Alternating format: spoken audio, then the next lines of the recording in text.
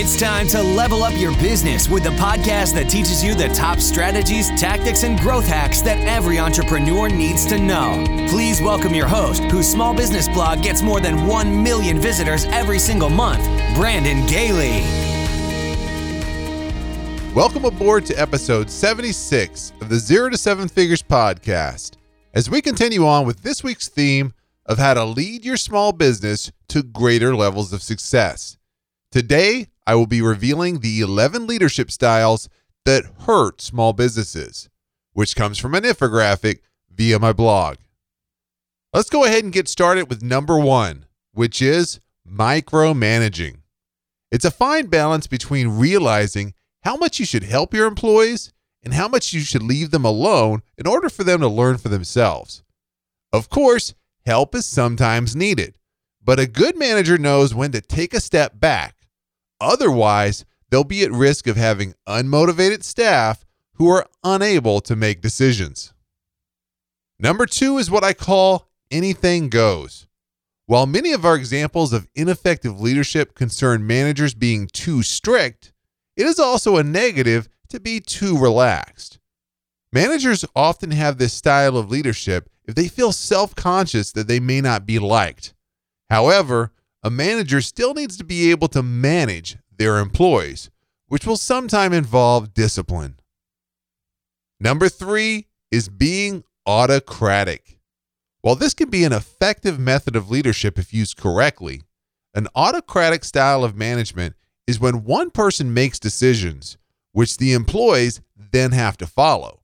While the manager should be capable of making important decisions, this means the employees can sometimes be carrying out work that they disagree with or don't think will work.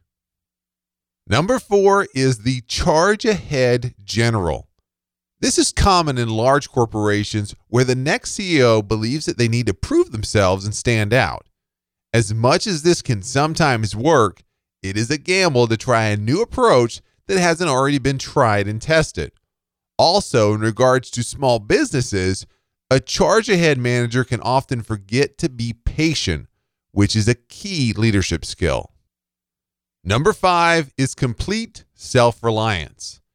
If a manager is constantly worried about trusting others and thinking that they may create problems, then the manager has a complete self-reliant style of leadership. And they just might find themselves interfering in all the work carried out to ensure that it's done correctly. This is real similar to micromanagement, and it keeps your employees from being able to develop into their jobs. Number 6 is the dictator leadership style.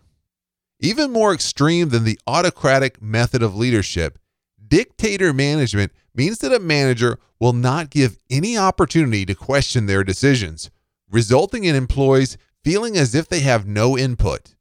Managers with dictator tendencies can create a very uncomfortable atmosphere where they may also use excessive discipline if their employees aren't following orders. Number 7 is excessive consistency. A manager with an excessive consistency leadership style will have inflexible boundaries as they are worried that if they don't have consistency and control, then others will take advantage of them.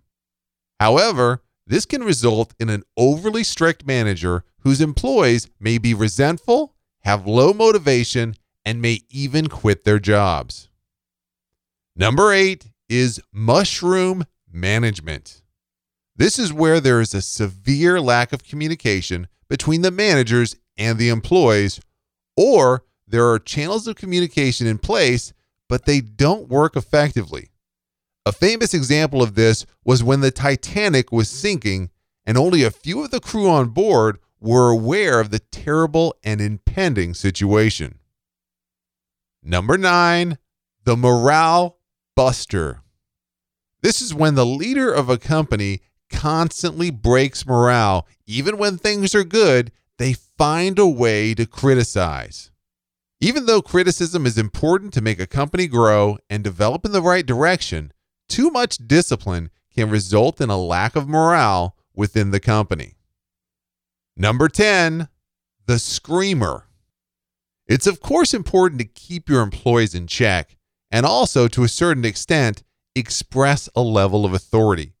However, there are ways to do this without being unprofessional, and screaming at employees won't help the company. There needs to be a respect for the manager, and employees are not going to respect a screamer. And number 11 is seagull management.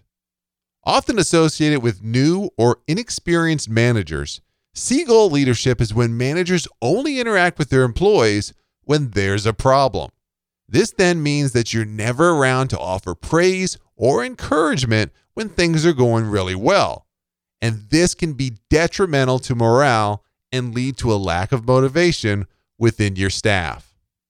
And that'll do it for this episode. I hope you enjoyed today's wisdom, and I look forward to sharing more wisdom with you in the next episode. Thanks for tuning in to this episode of the 0 to 7 Figures podcast. Please take a second to press the subscribe button right now to show your support and make sure you never miss an episode.